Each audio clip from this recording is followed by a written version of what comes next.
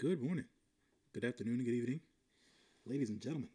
It is I, your friendly neighborhood moviegoer, John L., and I'm back at it again with another review of another movie. This time around, folks, I want to talk about a wonderful film I watched recently called The Holdovers. The Holdovers, folks, according to the director of the film, Alexander Payne, was not meant to be an all around feel good holiday movie. But if some of you don't know, or if some of you do know, once you make art, it is out there to be interpreted by whomever, whenever. You might have meant it to be one thing, but once you set it free and let the world have it, the world does what it wants with it.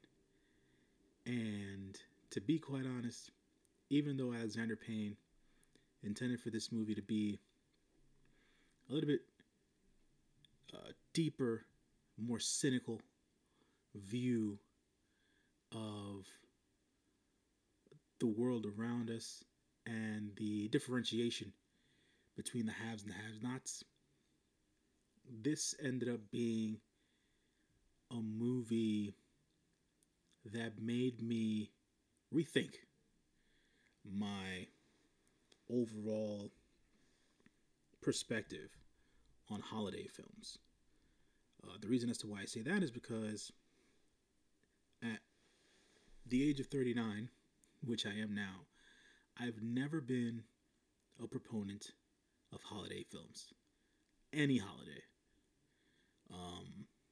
Either officially on the calendar or Hallmark made.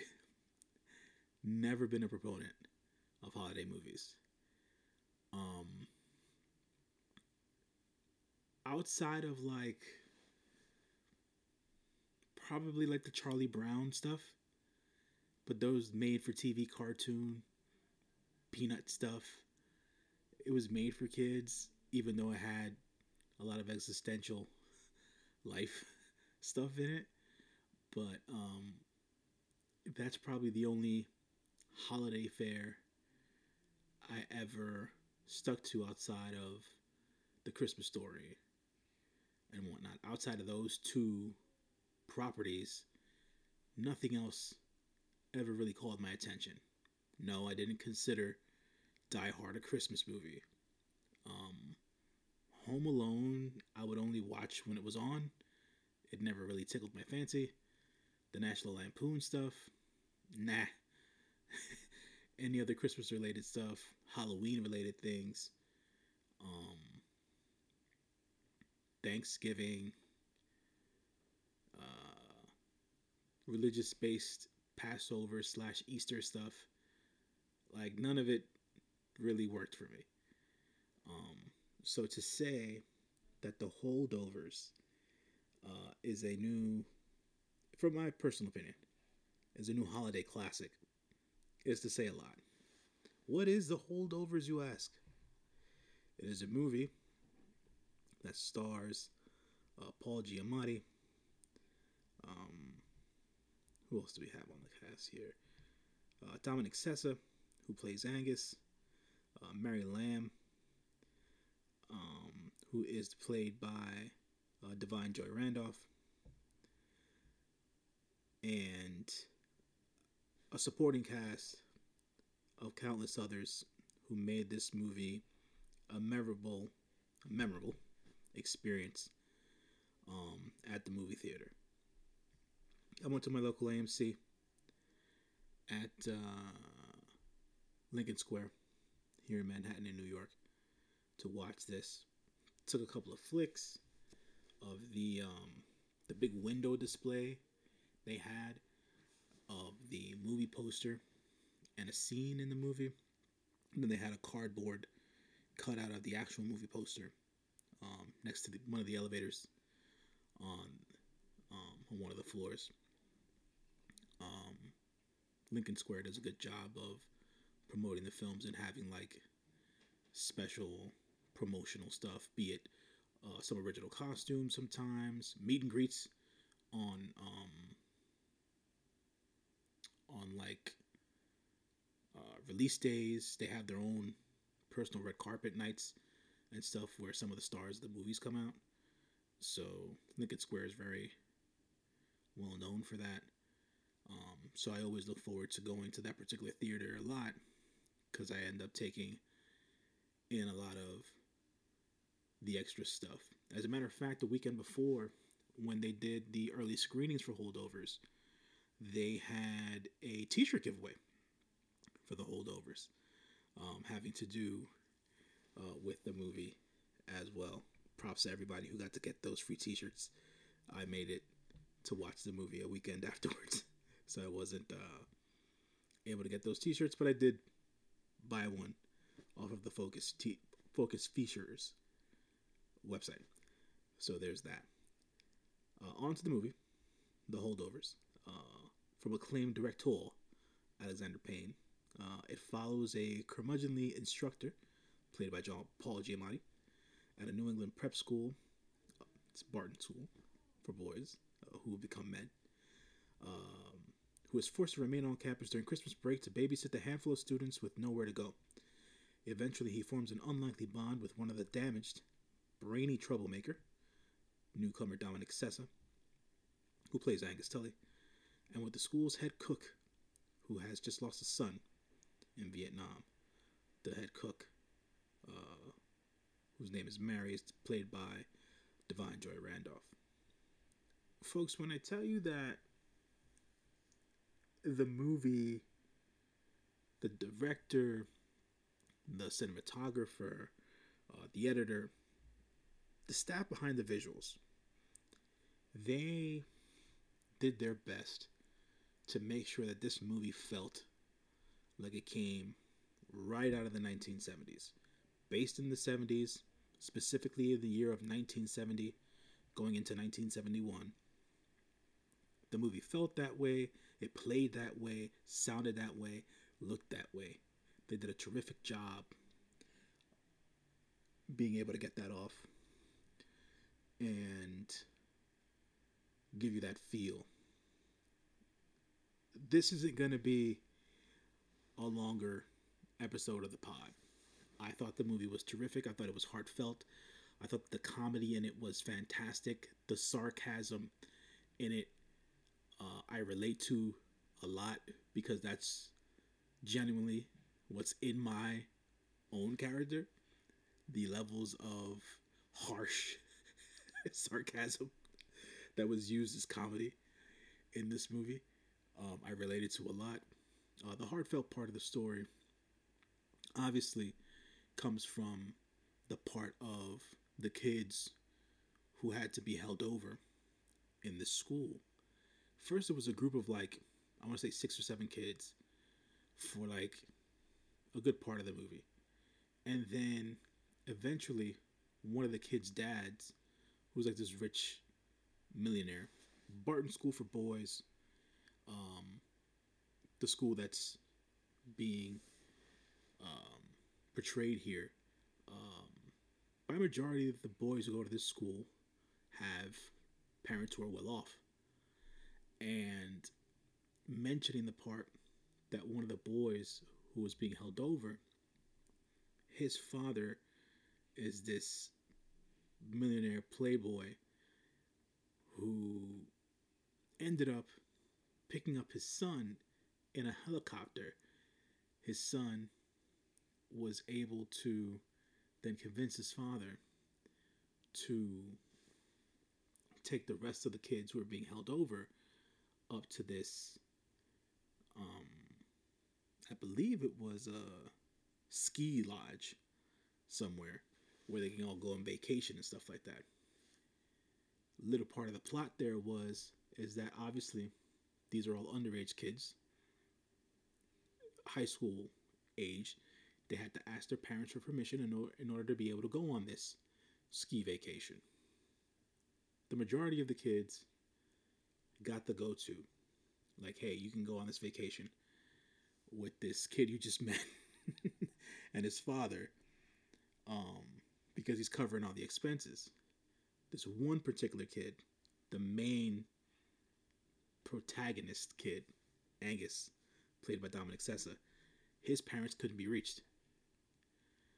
So, unfortunately, he was stuck behind and had to be left there with this curmudgeonly professor, teacher, Mr. Paul Hunnam, played by Paul Giamatti.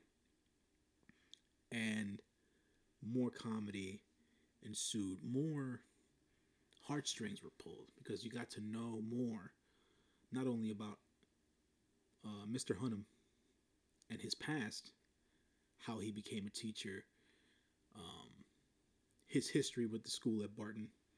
You also got to know more about Mary, the school cook, the unfortunate incident that happened where she lost her son during Vietnam. Her son was a student at Barton as well. She's always saved her money, put her money on the side to make sure that her son had the best. And unfortunately, he had passed away in Vietnam. And then there was Angus, whose situation was a bit tricky. During the interplay with Paul and Angus, with Mr. Hunnam and Angus, they were finding out a lot about each other. And ultimately, at first, Angus had told Mr. Hunnam that his father had passed away and that the person who was paying for his schooling was his stepfather, which was, at that point in time, a defense mechanism for Angus because he didn't want to tell Mr. Hunnam the truth about his father. We come then to find out that Angus's father is not dead. He was admitted to a psychiatric ward at a psychiatric hospital, and he had to be separated from his family due to his mental condition, and they never indicated he was violent. So I want to say just unforeseen outbursts and things of that nature. I think they indicated he was violent at one point, which is why he had to be taken away. But that's as far as they got at one point. And also, during the meat of the movie, you still got teenage shenanigans from all the younger cast members and stuff like that before they went on their ski lodge trip and stuff like that, and how kids in their teenage years talk to one another, treat adults, hormonal boys wanting to, get with girls and stuff like that. We go through a little episode there with Angus when he went to a Christmas party that they were invited to while on holdover by one of the female teachers at the school and stuff like that. And Angus was able to have some play there with a young lady. And it just played for good comedic and lighthearted moments. The reason as to why I think this is good Christmas fare is because ultimately, or holiday fare, should I say, because ultimately, folks believe that the holidays are meant to be spent with people that they care about the most. But some of us, or a lot of us, really forget that some folks don't have that. So for them, being able to find a tribe, let's say, or someone that can lend them not a helping hand, but more or less just common ground, some understanding during those times, does a lot for somebody who's missing family or doesn't have family or doesn't connect with their own family, which was Angus's case. He doesn't connect well with his mother, doesn't like his stepfather. His dad's in a mental institution. So he's on his own, basically. And that wit and deep seated sarcasm that he uses as a defense mechanism is exactly that. He always has his guard up, and he doesn't let anybody in because he always feels he has to be the man in the situation, quote unquote. But if there was one thing that I took away from this movie outside of like it being new heartfelt holiday fare for me and a movie I would rewatch over and over and over again, is something that Paul Giamatti's character said at the beginning of the movie, that he got into teaching to have an effect on young people's lives, to help change lives. And roundabout being fair play, by the end of the movie, Mr. Giamatti's character, Mr. Hunnam, with all the antics that happened and took place during the movie and stuff like that, essentially got fired from the school, basically for covering for Angus and going to see his father at the psychiatric ward eventually, which is how we find out where Angus's father was. And that was against school policy. And Mr. Hunnam got fired for that. But even though he got fired for that action, I feel that how he was able to impart some wisdom on Angus, let Angus into his world, and let Angus know that no one's perfect. Not even the teachers are, not your parents are, things of that nature. And even adults lie, because Bart and men weren't supposed to lie. Because everybody wants to put on a brave face, or they want other people to believe or perceive that they live a life that they really don't, right? From my time and era, that's called faking the funk. Just not being who you really are. And at the end of the day, after Mr. Hunnam got fired and he did what he did for Angus, I felt like he was able to make that change. He was able to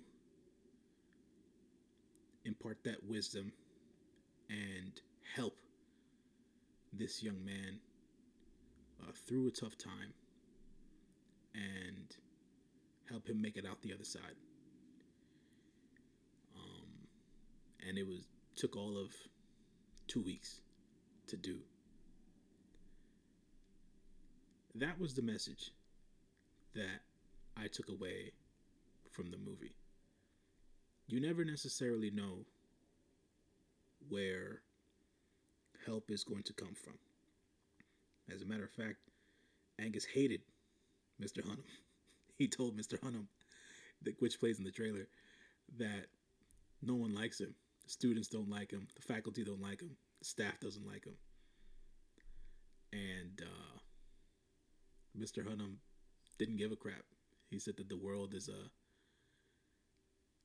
he basically, just to paraphrase, he said that the world is a shitty place, and he's cynical of it all, so he doesn't really give a crap if anybody likes him or not. But even with that, and spending this time with the young man and Mary, I want to mention Mary because she was such an important part of putting the pieces together, of being able to get Mr. Hunnam and Angus to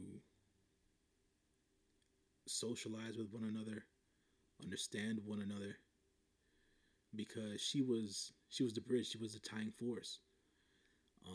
Because of the harsh reality of her world at that time, losing a son, um, Angus showed care towards Mary. Mr. Hunnam showed care towards Mary. So for Mary, they felt like they had to come together and get along, even though they would have some real snide things to say to one another.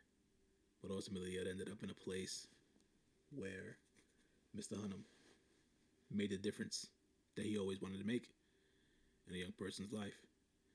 And in my belief, just to the characterization of Mary, without Mary being there, I don't think that would have happened in the movie. So she was a necessary part of that film. A lot of emotional points that would hit with her, especially the scene during the Christmas party where she had a little bit too much to drink and they had to hold her down and get her out of there before she made more mess of things. But she was, going through her grief and understanding that grief and understanding that loss and someone not being there, being that they were all held over and they didn't have anybody else but each other, made them come together through her grief, through Angus's grief, really, as well, because he lost his father in the figurative sense, but not in the physical sense. And Mr. Hunnam living with a lot of different things. He talked about growing up in an abusive household. Also, just the grief of not being able to live up to his own standards and potential. So a lot of people living through downtrodden times to, by the end of this movie, lift each other up, to me was a beautiful thing. And I think they created their own tribe for that short period of time in order to move forward in life. The movie ends with Mr. Hunnam leaving the campus of the Barton Boys School and the hope that he would be able to write his book and do different things with his life. There was no post credit like explanation as to what happened with Mr. Hunnam or Mary or Angus, like what used to happen in a lot of different films in the 70s and the 80s, where the film would go to black, but then you would read like short blurbs about what happened to specific characters. I'm now remembering the movie Remember the Titans, where that happened at the end of the movie, but that didn't happen here. That did not happen. We just ended the movie with Mr. Hunnam driving off with new hope, Angus walking away with new hope, and trusting people, and Mary walking away with new hope, after or continuing to manage her grief, but letting new and positive things into her life. So, with that being said, folks, I went on for longer than I thought I would about this movie. this definitely gets the YFNMG stamp of approval. I recommend it to everybody. It's going to be in theaters hopefully through the end of the year. The Holdovers. Go watch it, folks. Whatever theater it might be in. I recommend it to all of y'all, man. To end off this episode for this movie, let's just see as to what the folks at Rotten Tomatoes is talking about. And if you don't know, you'll know now. Here's the basic breakdown of the movie. It is rated R. Its runtime is 2 hours and 13 minutes. This is a Focus Features film, which is distributed by Universal. And it was released in theaters wide 2 days ago, November 10th. But it was actually started as early screenings on October 26th, if I'm not mistaken. The critics, at 188 reviews on Rotten Tomatoes, certified this is fresh with a 96%.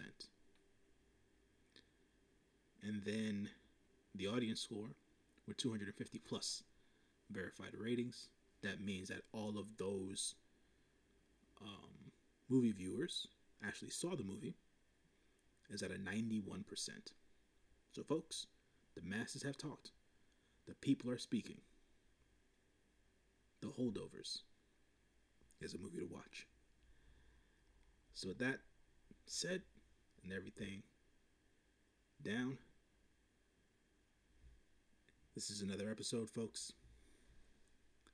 Please do follow me on the social media platforms, be it Twitter/X, Instagram, Threads, TikTok, or Facebook at John L. YFNMG.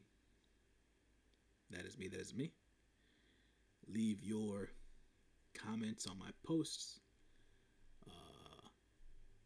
Click the like button. Follow me on whatever podcasting platforms you like to use, be it Spotify, Apple Podcast, Audible, Amazon Music, Pandora, you name it, I'm on there. John L., your friendly neighborhood moviegoer. John L. YFNMG on the social medias. Look out for me, folks. I'm trying to get to posting on a more frequent basis. I think I've thought up of a rhythm here that might keep me on the algorithm. So as always, I appreciate y'all for listening to my musings. Thank you as always. And on to the next one. Until next time. Be well, folks. And stay safe out there.